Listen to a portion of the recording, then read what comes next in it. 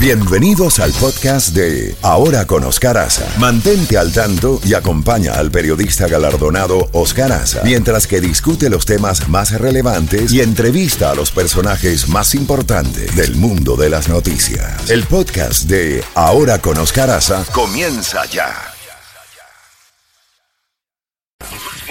Más noticias y la credibilidad de Oscar Aza. Oscar Aza en la Z Mañana por Z92. Tenemos nuestro primer invitado, Roberto Molleda, meteorólogo del Servicio Nacional de Meteorología de Miami. Roberto, gracias por acompañarnos en la mañana de hoy. ¿Cómo amanecemos hoy con estos sistemas que parece que vienen para el sur de la Florida? Cuéntanos principalmente ese del Golfo de México. Sí, buenos días, Oscar.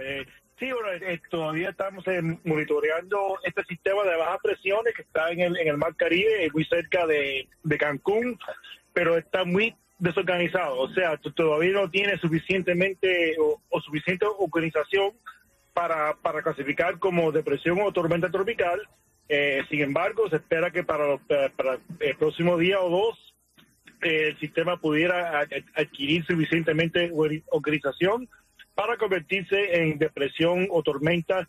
Esto pudiera ser tan pronto como mañana. O sea, tiene un 80% de probabilidad de que se forme como depresión o tormenta tropical antes de llegar a la Florida, posiblemente ya para el sábado. ¿Es un sistema muy grande? Bueno, sí, es un sistema, mejor dicho, es muy amplio, pero todavía no tiene mucha organización. Ahora, una vez que se forme, debe de tener un tamaño bastante grande y en estos sistemas que son, vamos a decir, más o menos organizados, el mal tiempo, las lluvias fuertes, los vientos más fuertes tienden a ocurrir en el sector este, o sea, muy desplazado al este de donde está el centro de bajas presiones. ¿Cómo nos va a afectar a nosotros? ¿Con mucha lluvia?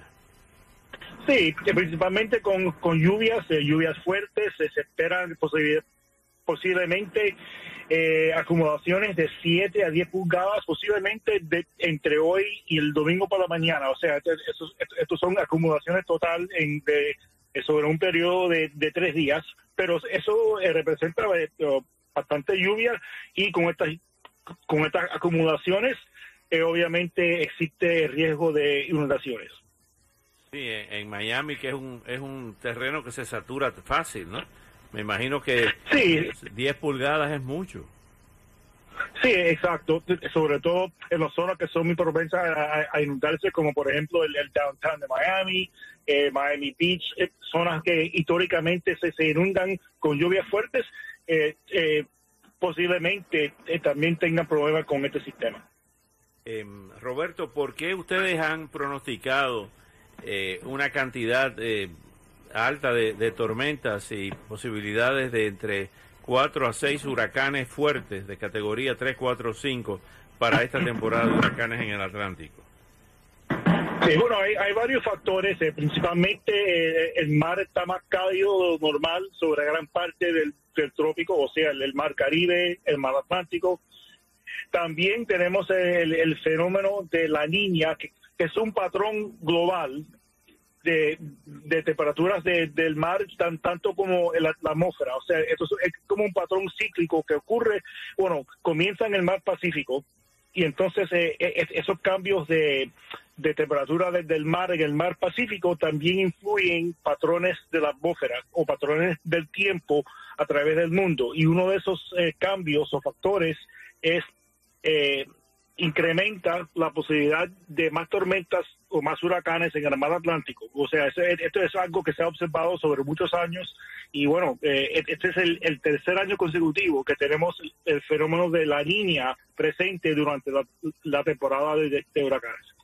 Finalmente, Roberto, ¿a qué se debe que tuvimos entre el 2005, una cantidad de huracanes que nos afectó aquí en la Florida, Katrina, Wilma, etcétera, y en el 2017 Irma, y por qué en los últimos años no nos han afectado los huracanes? ¿Pura suerte? Bueno, yo creo que sí, mucho es por por suerte. O sea, ¿a dónde están ubicados estos sistemas que dirigen a las tormentas en el momento de que están las tormentas ahí formadas? O sea, por ejemplo, en el 2019, el huracán Dorian, un huracán que llegó a ser categoría 5, pasó muy cerca a nosotros, o sea, cruzó las islas noroestes de las Bahamas, apenas a unas 150 millas al este de Miami. Sin embargo, en ese momento que estaba sobre las Bahamas, había una zona de bajas presiones en los Estados Unidos que estaba bajando, y eso es lo que básicamente giró al huracán hacia el norte.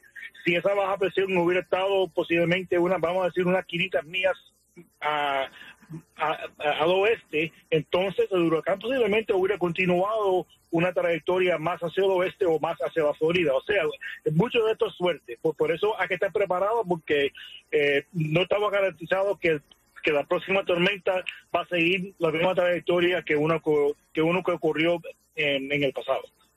Roberto Molleda, como siempre, muchísimas gracias. Estaremos pendientes de este sistema y de todos los que se formen en el Atlántico. Gracias a ustedes, Roberto Molleda, meteorólogo del Servicio Nacional de Meteorología de Miami. Gracias. Muchas gracias. Hoy la noticia más importante para los cubanos